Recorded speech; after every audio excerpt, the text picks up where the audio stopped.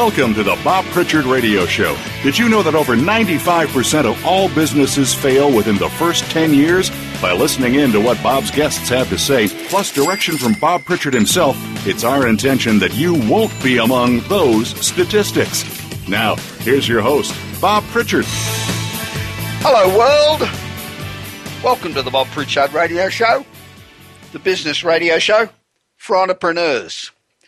This is the no bullshit, tell it the way it is business radio show, and we're broadcasting today from Los Angeles, California. If you're listening for the first time, this is a radio program where we do everything we can to assist entrepreneurs by bringing you the latest information, advice on all aspects of business, and not only from here in the United States, but also throughout the world. And we're pretty proud of the fact that we're the number one radio show globally for entrepreneurs, and it's because of you. And we thank you very, very much for listening.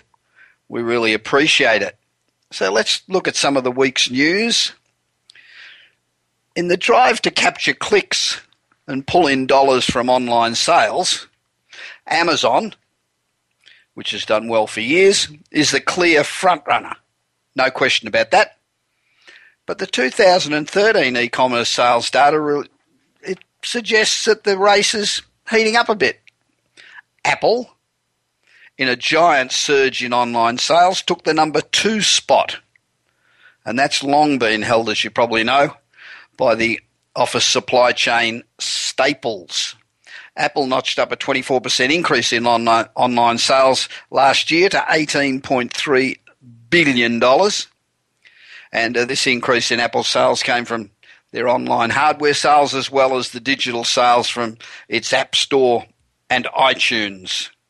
So that's a big, big jump, 24%. These rivals share one big advantage over all of the other companies that are in this space. They've got millions of people with credit cards on file, just one click away from making a purchase. It's just about making them do that. So it's not surprising that Amazon is getting into tablets and phones and TV. Not enormously successful, I might add, but they're in there and they'll probably improve as they go along. But online sales still remain only a small fraction of the bricks and mortar retailer sales. Amazon sold $67.8 billion in electronics, media and other products last year, which was more than their next 10 biggest online competitors combined. So Amazon's still out there, but others are catching up. Social media has got tremendous advantages with the viral effect, enabling you to just enables you to spread your messages about your company and your products across the world in minutes. So 1 minute nobody's ever heard of you, the next minute you're global.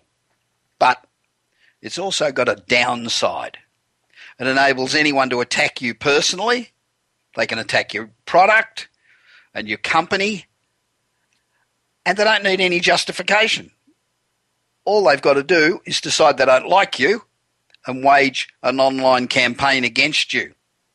And when this negative information goes viral, anybody in the world can access it. It doesn't matter whether they're sitting in an igloo in Iceland or whether they're, no matter where in the world they are.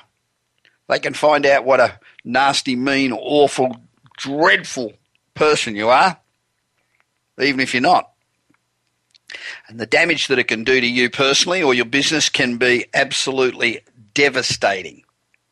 So the concept behind online reputation management for businesses is quite simple.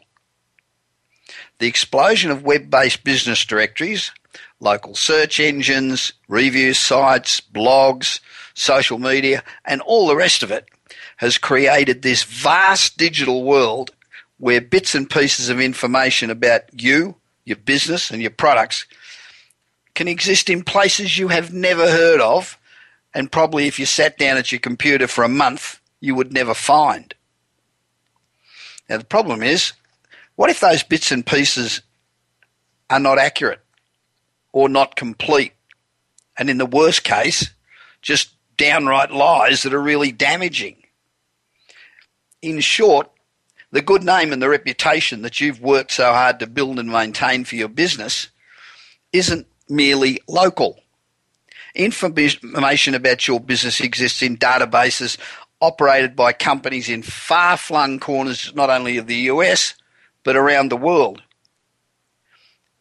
You know, anybody can see that information, existing customers, potential customers, and they'll take that into account when they're deciding whether or not they want to buy from you.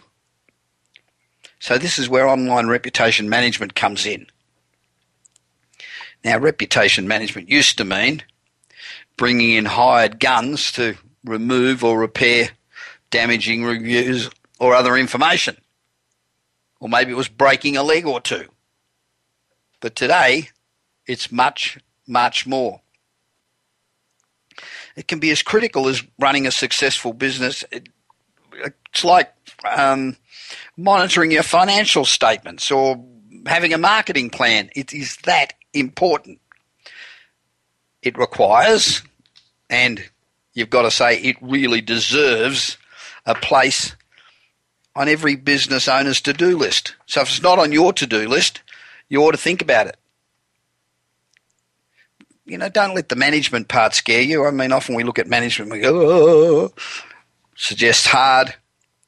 There are lots and lots of helpful tools out there that you can do. They do all the heavy lifting for you, and they give you a really quick and easy way to keep an electronic ear to the ground so that you can make sure that the information that's being published about you and your business and what's being said in the fast-moving world of social media is accurate.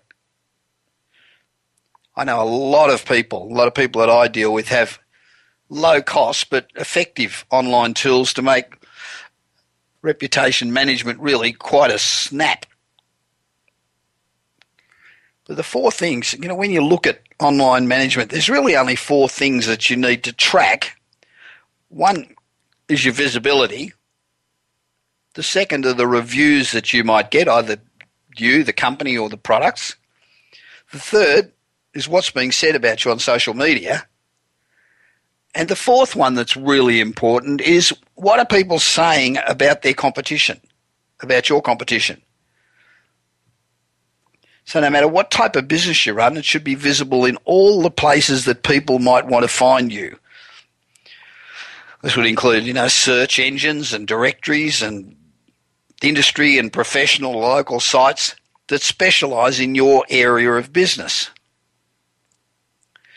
But it goes way beyond just being listed in those places. It's also critical to know whether your information is accurate and as complete as you want it to be. The other area that I think you may want to monitor is online reviews. Now, you know, we often think online reviews, well, that's great for bars and restaurants and movies. But these days, you know, customers write reviews about all types of businesses, from doctors and dentists to dog trainers and plumbers and printers and pool cleaners. Just about everything gets reviewed. And they can literally reside in hundreds and hundreds of places on the web, not just Yelp or the internet yellow pages. Reviews published on one site are routinely just republished all over the place. And if you don't know what's being said about your business online, you could be missing something really serious that's doing you a hell of a lot of damage. Now, social buzz is probably the newest and fastest growing member of these four things I mentioned. So are customers, clients or prospects mentioning news or needs related to your business? Are they mentioning you by name on social sites like Facebook and LinkedIn and Twitter and blogs? Are they checking out your business on services like Foursquare or posting photos of your establishment on Flickr? Using a reputation tracking service is the key to ensuring that consumers search for what you offer and they'll find your business. And then when they do find it, the information will be accurate, complete, and positive. It pulls together your directory listings, your reviews, your social media mentions, photos, videos, everything about you from anywhere and everywhere that they exist on the internet. So all you need is a very simple single dashboard that you control from your desktop. I mean, you can sit at home and take steps to fill in the information gaps. You can share positive reviews. You can respond to negative reviews. You can see what customers like about you and what they don't like about you, or what they like about your competition and what they don't like about your competition. You know, you can sign up to be notified when your Reputation Monitor finds something new out there, and even track the same thing for your closest competitors. You know, I always say the first thing you should do when you get up in the morning, should wake up in the morning, have your first cup of coffee, and go and check on what your competitors are saying on their website. You know, people think that's crazy, but it's so often companies stick stuff up on their website that they don't mean to be up there. All sorts of secrets get accidentally published, and usually they get taken down very quickly. But if you're on top of it and you get in there, it's amazing what you can find. I've seen some cases where some of the information that's been put on the web accidentally by companies has been absolute gold to competitors. But using a Reputation Monitor dashboard, you can see graphs and charts and other information, plus, you know, they give you suggestions and tools that can manage and improve your visibility and your reputation. And for all these reasons, and probably a whole bunch more, reputation management is a topic and a tool whose time has come. If you're a business and you're serious about being successful, you've really got to be out there checking your reputation on a daily basis. There's lots of tools out there. As I mentioned, there's heaps of them, but probably the ones I'd recommend are a tracker, which shows you not only what people are seeing, but how influential they are. And there's a 10-day trial, I think, on their plan. Names, NAYMZ. Now, this gives you a rep score, a reputation score, based on how people find your brand as well as through your social influence, and they measure that through social sharing indicators. And best part about names, it's free. Zero, nada. And Brand's Eye is the third one I'd recommend, and it's got all the basics of reputation management, but it also offers a competition analysis. And that's very, very handy. I think actually you pay, in fact I'm sure you do, you pay for Brand's Eye, but it's well worthwhile. You know, there's lots of others, I'm just trying to think of them, but Brand Watch, Technorati, Ranker, Alterian, Social Mention, Who's Talking, Google Alerts, of course, which, while it's pretty basic, is really easy. Now, this program is all about entrepreneurs. We salute you. You know, whether you've just opened a dry cleaning store or you've developed a new app.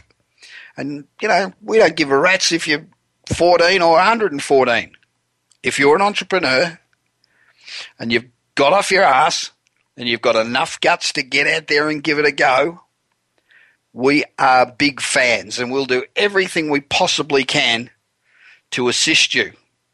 And we applaud entrepreneurs. And we found a startup that I reckon is going to revolutionise the credit card that you already have in your wallet. Now, several times when I've been travelling overseas, my bank, which is Chase, has put my credit card on hold without telling me. It's an anti-fraud measure, so I guess I'm happy about that they're diligent in stopping me from being defrauded, but it's a pain in the ass when you walk up to make a purchase and they say, "Sorry, sir, but your card isn't working."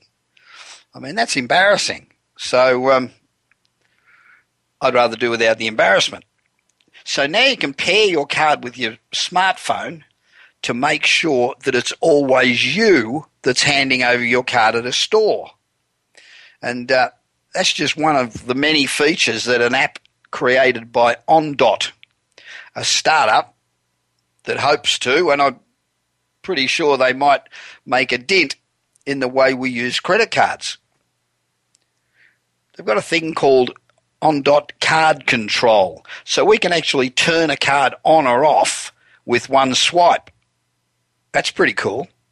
So the only person who can use my Chase is me when I want it to be used.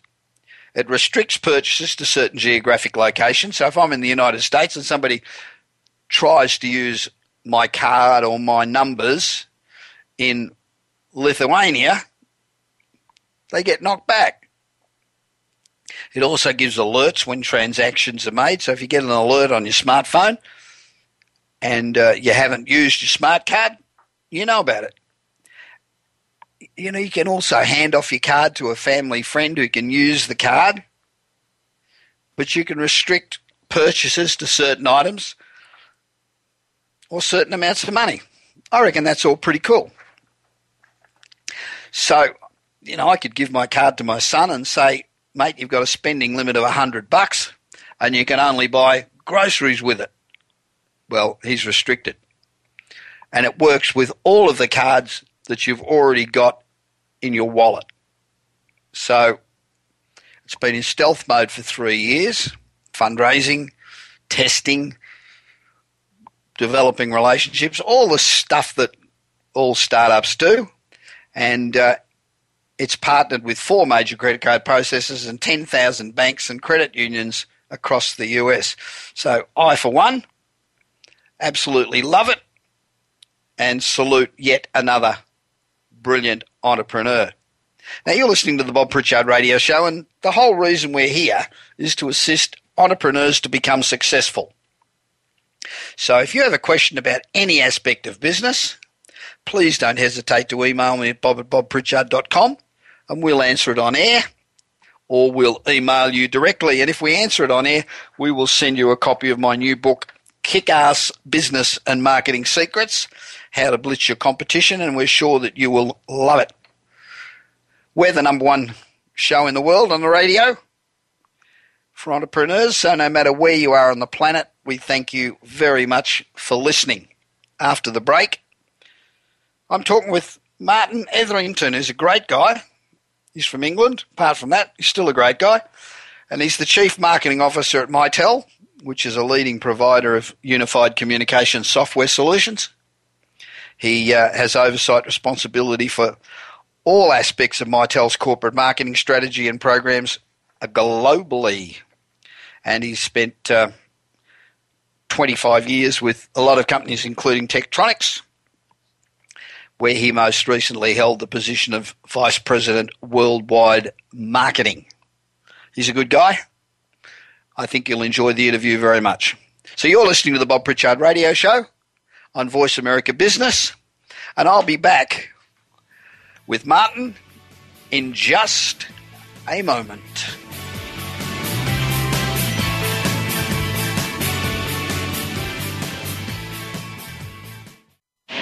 Do you want your business to achieve results you never thought possible?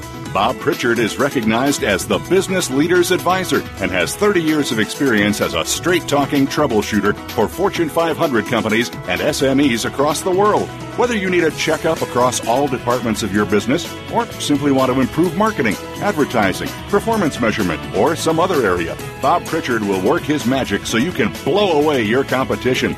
Bob Pritchard is also one of the most in-demand speakers in the world. Over 1,500 clients on 5 continents and countless standing ovations are a testament to how he changes the fortunes of business. Pick up Bob's new book, Kick-Ass Business and Marketing Secrets, at your nearest bookstore, or visit Bob's website at www.bobpritchard.com. Remember, if you want to be successful, call Bob Pritchard now. Worldwide phone numbers and more information can be found at bobpritchard.com. From the boardroom to you, Voice America Business Network.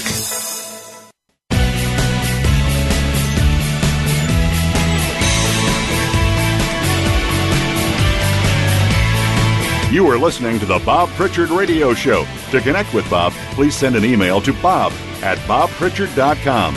That's bob@bobpritchard.com. Now, back to the show. Welcome back to the Bob Pritchard Radio Show. Now, this is a segment of the show where we interview successful people, business people who are interesting, who have achieved, and that have something that they can share with entrepreneurs and other business people to help us all become more successful. Being successful is tough. You know, it's not easy to be in business. It's not easy to be an entrepreneur. And the people that make it have qualities that we want to emulate. So it's important that we talk to as many successful people as we can. And as I've said a number of times, surround yourself with mentors, because mentors become unbelievably important as you progress in business and in life too, for that matter, because they can prevent us from making a lot of the fundamental mistakes that are easy to make, but not if you know what to look out for. Now, Martin Etherington is described as the Chief Marketing Officer and Chief of Staff of Mitel, and he's responsible for all aspects of the company's corporate marketing strategy, its branding, and its digital programs globally. As Chief of Staff, he's responsible for the execution and follow-through of the CEO and Mitel's business priorities. Now, prior to joining Mitel, Martin served for 11 years as Tektronix Vice President of Marketing, and he had responsibility for business operations and general management of the Latin America region. He's pretty smart, this boy. He's actually from England, but he's still smart. Now, in this role, he provided leadership for all Tektronix marketing and business operations worldwide, and was responsible for the development and execution of the company's go-to-market and marketing growth strategies. Morning, Martin. How are you? Good morning, Bob. Very well, thank you. Good. I'm intrigued by one of your titles. These days there seems to be the C-suite seems to be overflowing with people. You've got chief ethics officers and chief experience officers and chief environmental officers. Now, you're the chief of staff at Mitel. Is that like being a traffic cop to the CEO, or do you solve issues before they get to the CEO, or what exactly is the role of a CEO, of the chief of staff? And with more C departments, are you just directing more silos doing that, or are you removing silos? You're actually trying to remove and break down silos. You're removing glass ceilings. You're removing silos. You're making sure that each of the functions are working towards an agenda that the CEO sets, and we also get to run the operations too. So I'm responsible for the sales forecasting, making sure that's in place, the monthly operations reviews. So it cuts across all aspects of the company. And with a CMO title, unfortunately, sometimes it doesn't bode well for interrelationships with some of my other peers at times, because you have to go and ask the tough questions. Yeah. But it's a new role, and it's a formulating role. Many companies are starting to do it today. Yeah, there seems to be more and more of them. So what does the CEO do? Just sit off and play golf and get a call from you every little while? Absolutely. No, I mean, he's got the tough job of making sure that, I mean, he's got 9 bosses as board of director. Yeah. I've got 1. And of course, he's got to work towards creating shareholder value and running this $1.1 billion entity. So delegation and making sure that we run his key priorities and his objectives. Right. Mitel provides a complete business communication solutions for just about every need that there is. As the person responsible for their corporate marketing strategy and the brand and the digital programs globally, it seems to me that you're the key person for the future success of the company. I mean, it's all about your digital marketing these days and your digital programs. How do you handle being the chief of staff and also effectively do the marketing role, which must be a very challenging area that you've got to constantly keep on top of? I mean, things are changing so quickly in communication. How do you do both, or you just live at the office?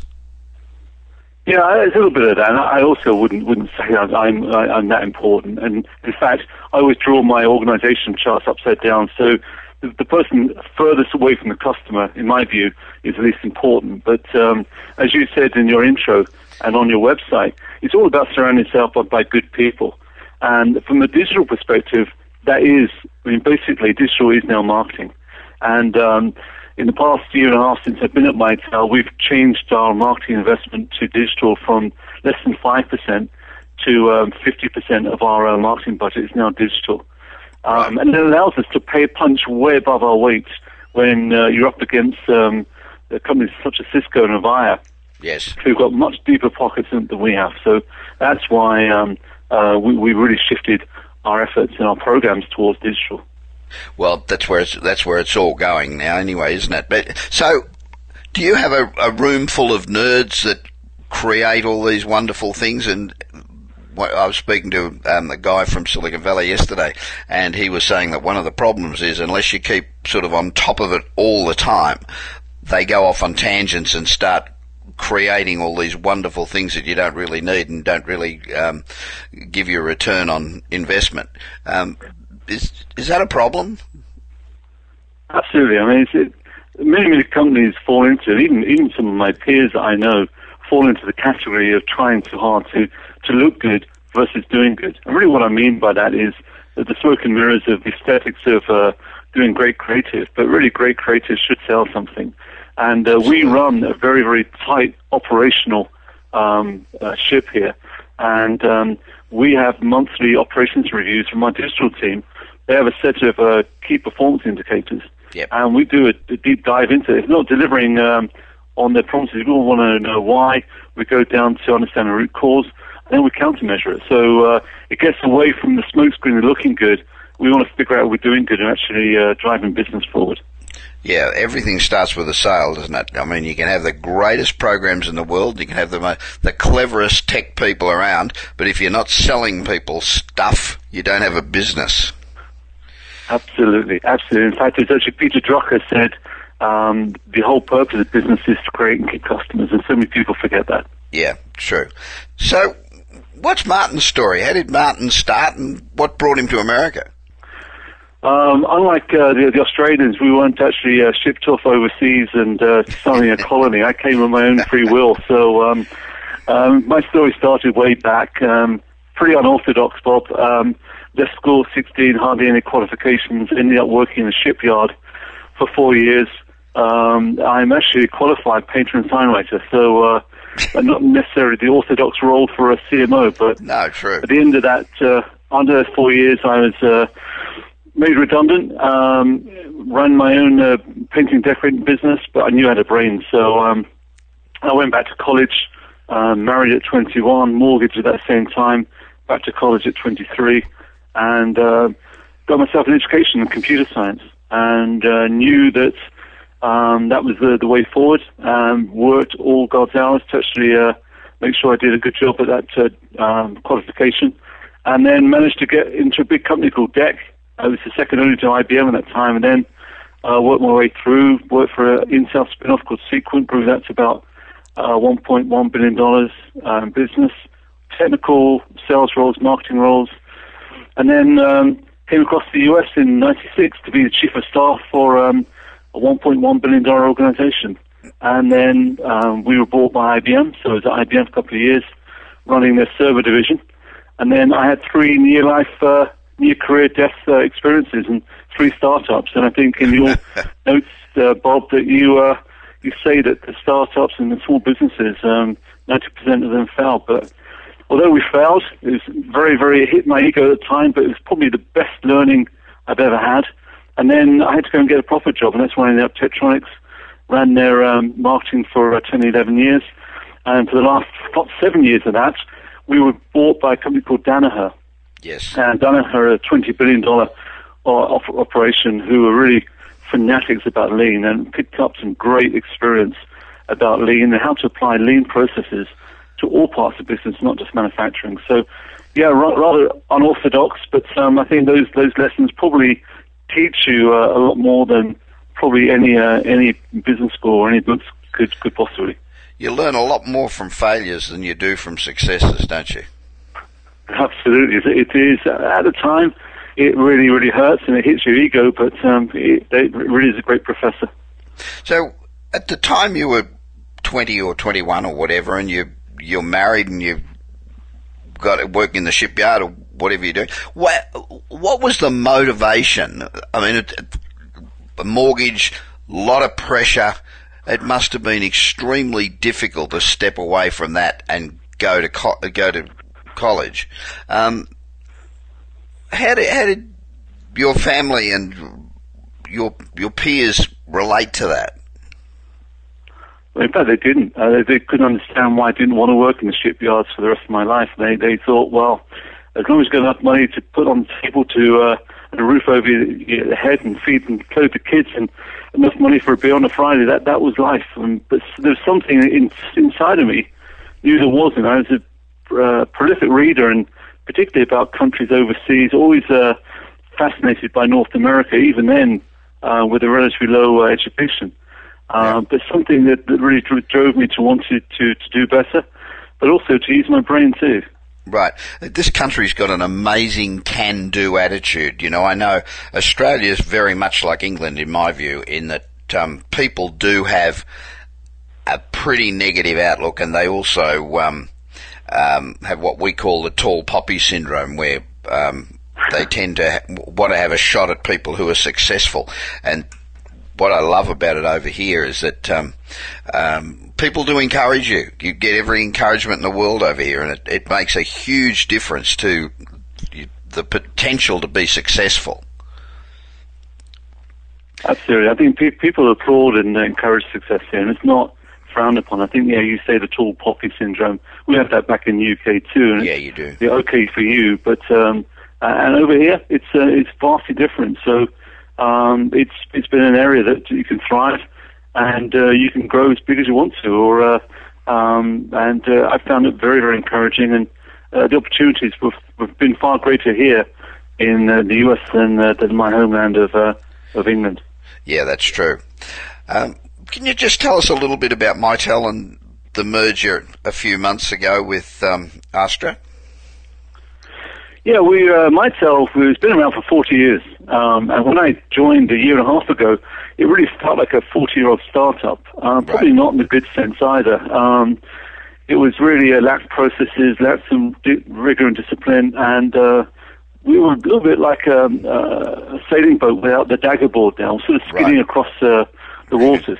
Yeah. So really, in essence, we were looking to really change some strategy. It all started with Rich McBee, our president and CEO, sending a course for us to simplifying our business. Right. And part of that was growth strategy was by acquisition.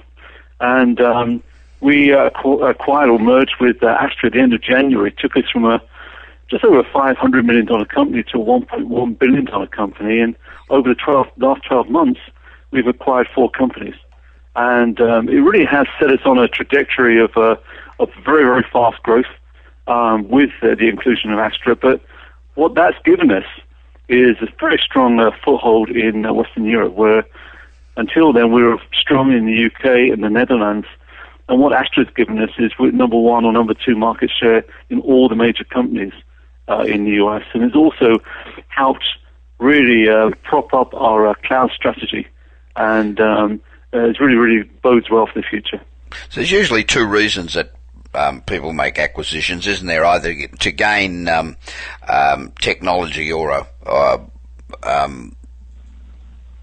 talent that they don't have, or to grow market share through the clients of the whoever you're acquiring. So yours was, the reason for the acquisition was primarily to buy new territories and contacts and distribution. Absolutely, it's a land grab, and the area that we're in right now, that was really ripe for consolidation, and this just had all the right synergies written all over it, and there's very, very little overlap. So from an outside looking in, it made perfect sense, and of course we did a lot of due diligence, but it had all the right signals from the start. Right. So the cloud. We hear about the cloud constantly, and a lot of people that listen to this program are still kind of confused on what the cloud is and how it, why it's so important to business today. So I'll just ask you that question directly. Why is the cloud so important in driving business communications? And from our perspective, it's really what our customers have been asking for many years, and very few companies can actually do it. And the important thing that the cloud gives customers is the choice, and often it's you get better service, but you also don't need the technical support or the hardware in your office. So for many years, to run a commercial phone system, you probably would have had to have wiring in your office. You would probably have had to have something called a PBX, which is basically a small computer. I remember them well. It shows our age, doesn't it, Bob? But it does. And then also, of course, you need probably a technical person, a communications person. But so what the cloud offers you is the ability to use really the internet to run your phone systems, and you don't have to make a capital expense with that PBX or little hardware system in your office. It's all done in the cloud, off-site, and you then pay a subscription fee versus a capital fee. So it's cheaper. It's actually more effective. The technologies now make sure that you've got a very, very good service for your phone systems, communication systems. We're also seeing contact centers now appear in the cloud as well. And you can also, you've got instant access no matter where you are in the world or whoever needs to make contact.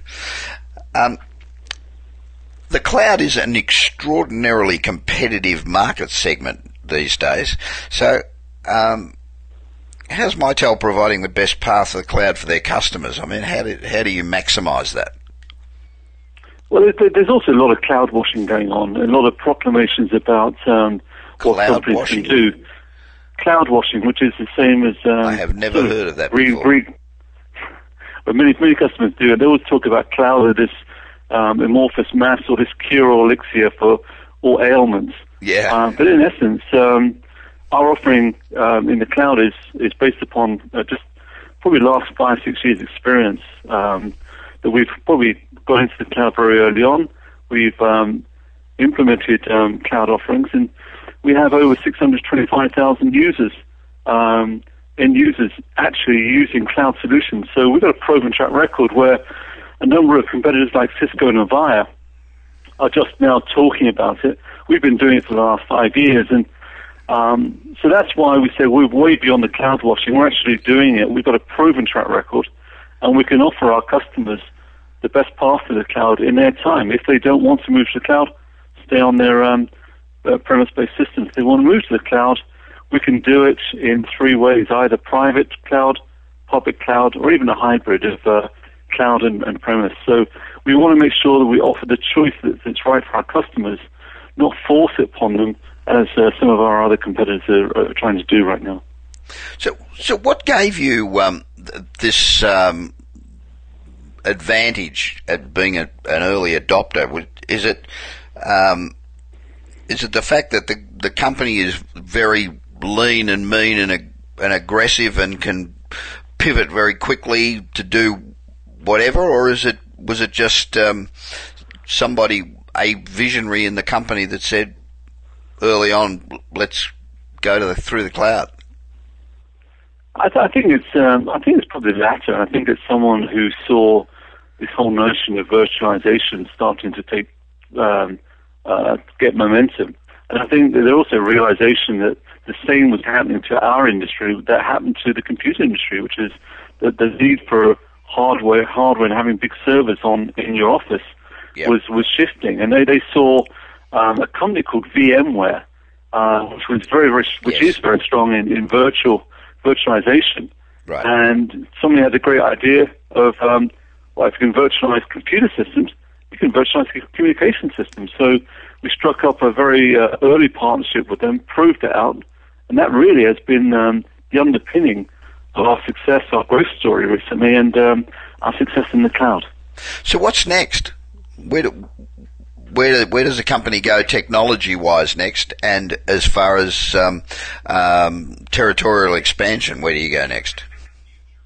Yeah, I think there's a number of areas. I think everything we do has got to be driven by the customer and the market, and that's where we see our customers and the market headed towards. And I think the cloud will continue to be drive for momentum.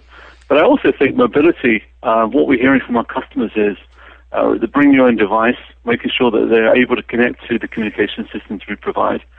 Make sure that mobility is leading. And I think we're seeing the whole move towards mobility much, much more prevalent in Europe first, and we're starting to see the early signs of that coming here in the US. And so I think mobility and cloud, and I think in terms of geographic reach, Latin America has proven to be a great growth area for us. Yeah. And something we probably absolutely, I think it's something we under-delivered and haven't really figured out yet is China and or India. So I think we've got the Latin America area under a good direction, but we've got a lot of work to do for India and China to really recognize some of that growth opportunity there. Yeah, and China, is that an acquisition target? It could possibly. I think it's one of those things where you're always looking at the land grabs for your core business, and then you're looking to make sure you offset that with, augment that with growth areas and technologies. But acquisition could be a channel potentially. So we're looking at all options, and I think it's probably going to be the preferred option because organically it's such a rapid growth area. It's going to be very hard to do. They're also both areas that are hard to penetrate unless you really understand the culture and not only understand the culture but have their people, being Chinese or Indian people, in prime positions. Otherwise, it's a very difficult market. One of the things you said a second ago that was interesting is giving customers what they're demanding. Are you leading the customer, or is the customer leading you in with technology? Because a lot of companies need to pave the way for their clients to sort of catch up and understand what's happening. So, are you leading the customer, or is the customer leading you? No, I think we have been in the past, and that was really to our folly. And I think we lost the recipe for some while, and we became inside-out thinkers. Versus an outside-in thinking company, and really over the last year and a half, we've transferred the way that we think and putting the customer at the center of our business. Where before we put our products, our channel, even our brand at the center of the business, we forgot our most important constituency, and that's the customer. So we've now flipped that around and make sure that we really relentlessly focus on our customer. A couple of examples of that is we've grown our user group from when I joined from 148 members to just over 1,200 members.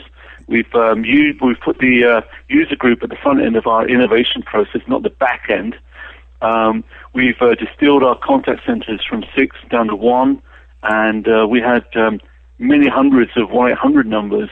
We made it very hard for our customers to contact us. Right. So we're doing a whole series of customer-centric and making sure that everyone in our company recognizes that without the customer, we have no business. And it's really important and incumbent upon us to not only understand how our customers want to drive their businesses and what we can do to support them better than competition. So everything starts, finishes, and ends with the customer in mind. So it's a movement which we haven't got the recipe down yet. So this is a journey that we're embarking upon, but it's a cultural shift we have been making.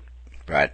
So, who are the biggest influences, and who's had the most influence, and who do you admire most out there in the big business world, Martin? I've got many. I love reading the old masters. David Ogilvy, advertising and the modern marketeer. Peter Drucker, of course, anything to do with Apple and Steve Jobs. But I think two of my biggest mentors are my personal mentors, and a guy that lived down my street called Stan Hall taught me the very, very early lessons of practice. When he actually took us to soccer or football practice, right. Of practice, and confidence, and something that I brought to business. And then finally, the other mentor, which gave me my big break in the US, was a guy called Casey Powell, who was the CEO and chairman of Sequent Computer Systems. And right. At one point, he was, I think, number 2 or number 3 to Andy Grove at Intel. Right. And he instilled upon me the importance of really understanding your market, your customers, but then also contextual leadership too, and situational leadership. So probably in business, he, without doubt, has probably been my biggest mentor, and someone I always find myself thinking, well, how would Casey do this? So that was probably the biggest mentor. Isn't it amazing how many of us, and this is showing our age again, grew up with Ogilvy? No. I didn't say I grew up with him. I said I actually read some of his books. So. Well, I meant that. That's what I meant too. But it's amazing how many people have Ogilvy at the core of their early reading. So, what's the biggest obstacle you've ever faced? I think it's mostly cultural inertia, and people are wanting to change. And I think that is probably the biggest obstacle. That I think that's the silent killer of all organizations. That inertia of culture and the refusal to change, and of people who are inwardly focused versus outwardly focused. So is Martin Etherington sort of an inspiring Steve Jobs type guy? I remember I only saw Jobs a couple of times, but once when I saw him, there was about 5,000 people in the room, and if he had have said, let's go and jump into the Grand Canyon, I think everybody in the room would have jumped. He just had that ability to lead people anywhere. Is that the Martin Etherington that you see in the boardroom? Oh, hell no. I would never, ever plump my name with someone like that. And I think, no, I'm certainly way more behind the scenes. No, one could ever dream to be in that sort of rank. But no, I'm behind the scenes, pulling the strings, looking at the numbers, reminding people about the customer. So much more leading behind the scenes, and hopefully providing an example by doing and showing people how to behave, and encouraging people, empowering them and enabling them, and taking away the biggest inhibitor of creativity or success, and that's fear. So that's really my job, and it's really behind the scenes, not up front being the cheerleader, which, as you know, us Brits aren't particularly good at doing that either. Martin Etherington, thank you very much for being on the Bob Pritchard Radio Show on Voice America Business. I think the big lesson to be taken out of that is the customer is always number one. Without a customer, you don't have a business. Now, if you'd like to know more about Martin, there are a plethora of excellent articles if you look him up on Google, and you can find out more about Mitel's communication solutions by going to mitel.com. You're listening to the Bob Pritchard Radio Show on the Voice America Business Network, and I'll be back with you after this short break.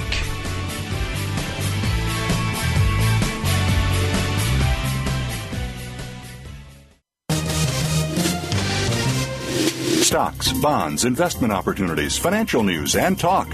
We can help. Call us now toll free, 866-472-5790. 866-472-5790. Voice America Business Network.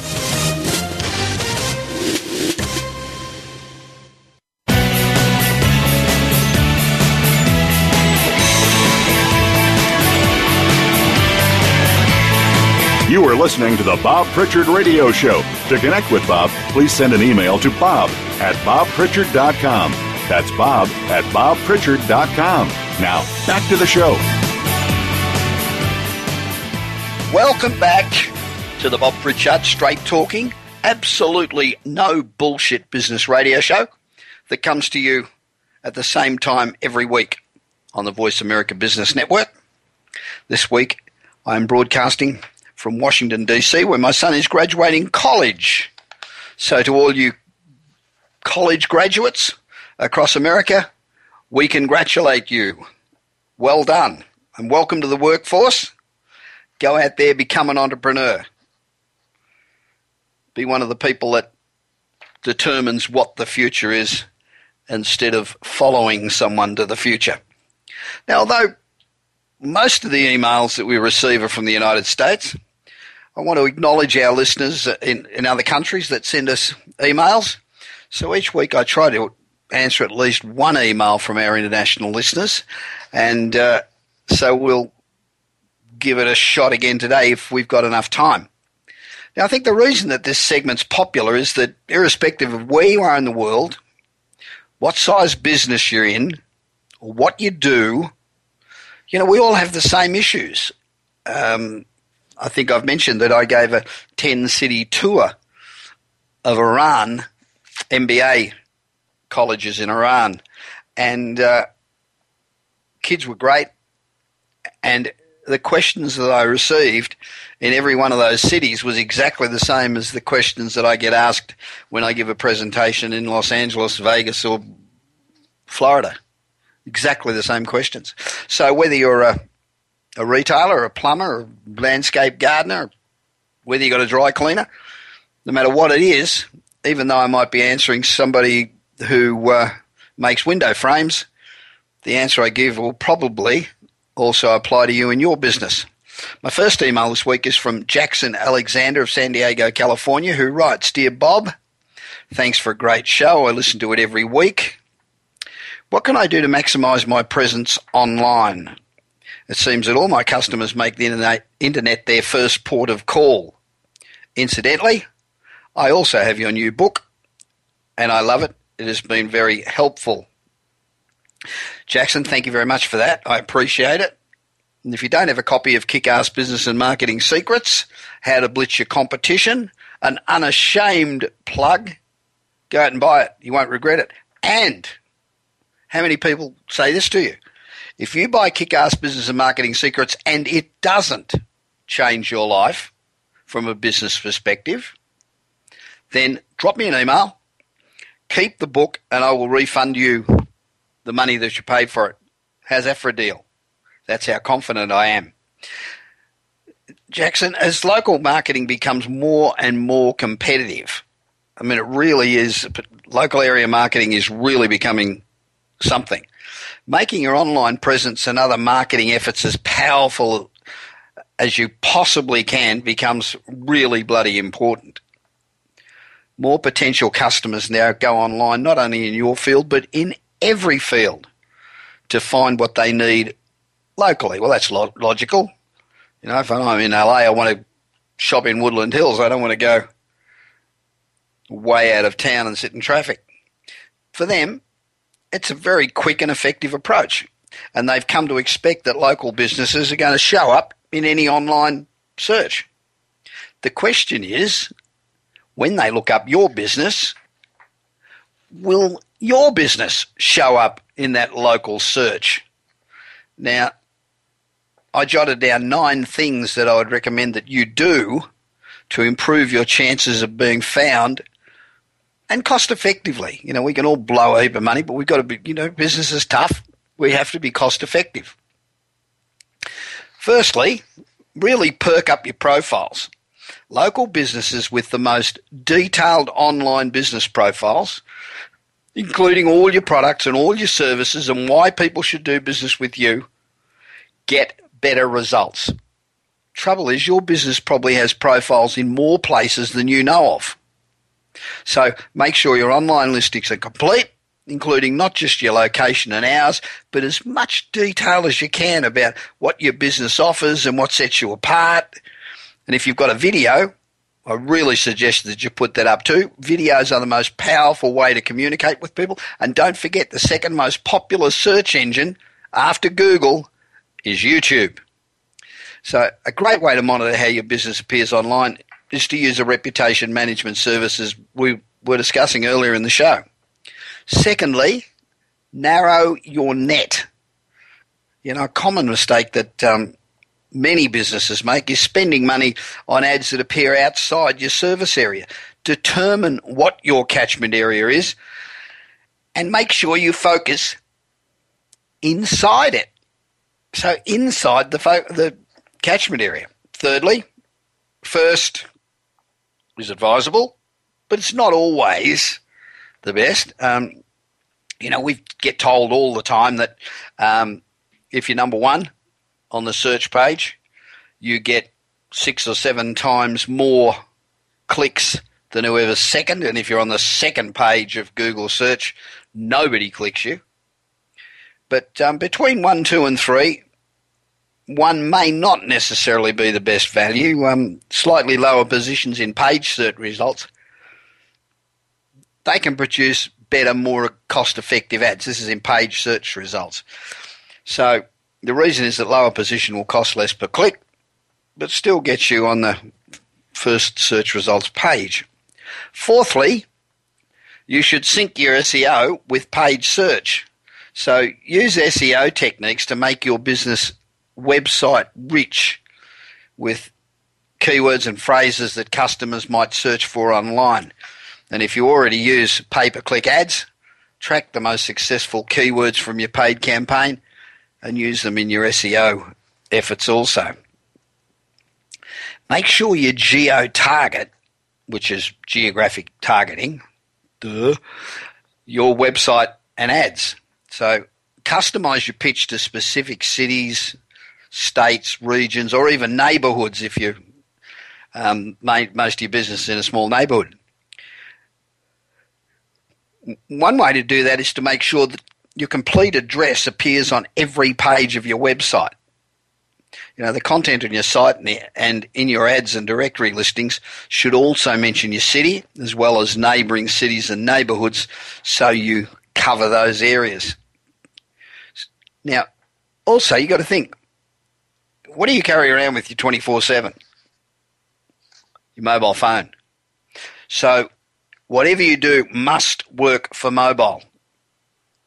So search engines are starting to give higher scores to business websites that include a mobile optimized version. So make sure that people searching for you on a mobile device are seeking fast access to information and services and will look local.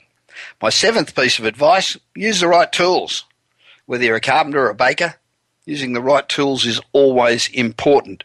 And, it's no different for finding and using the right keywords so your business can be found. So go with a reputation management tool that will do all your legwork for you. Finally, check out the check-in services. With location-based or check-in services and applications, the customers create a profile and sync up with friends by simply checking in when they visit a local business. So participating not only helps you get found, it's a great way to reward customer loyalty. Jackson, since you already have a copy of Kick-Ass Business and Marketing Secrets, I'm going to send you a copy of my book, Marketing Magic, that I wrote with Brian Tracy, J. Conrad Levinson, and a few others, and that's on its way to you. Remember, the Bob Pritchard Show is here to help small businesses succeed. So send in your questions. Email me at bob@bobpritchard.com. Follow me on Twitter and Google+, and become a contact of mine on LinkedIn. Just a reminder, if you missed my April newsletter and would like to receive my May newsletter, go to bobpritchard.com and register. Don't forget, I want to hear from you. So visit my website at bobpritchard.com, sign up for the newsletter, email me, tweet me, tell me what it is that you want me to talk about. Thanks for listening to the Bob Pritchard No Bullshit business radio show for entrepreneurs. And remember, if you're serious about being successful, this is the place to come every single week at the same time. This is Bob Pritchard on the Voice America Business Network, and I hope you have a fantastic week. You've been listening to the Bob Pritchard Radio Show. Please join us again next Tuesday at 8 p.m. Eastern Time, 5 p.m. Pacific Time on the Voice America Business Channel. Until then, enjoy another week of success in your business and your life.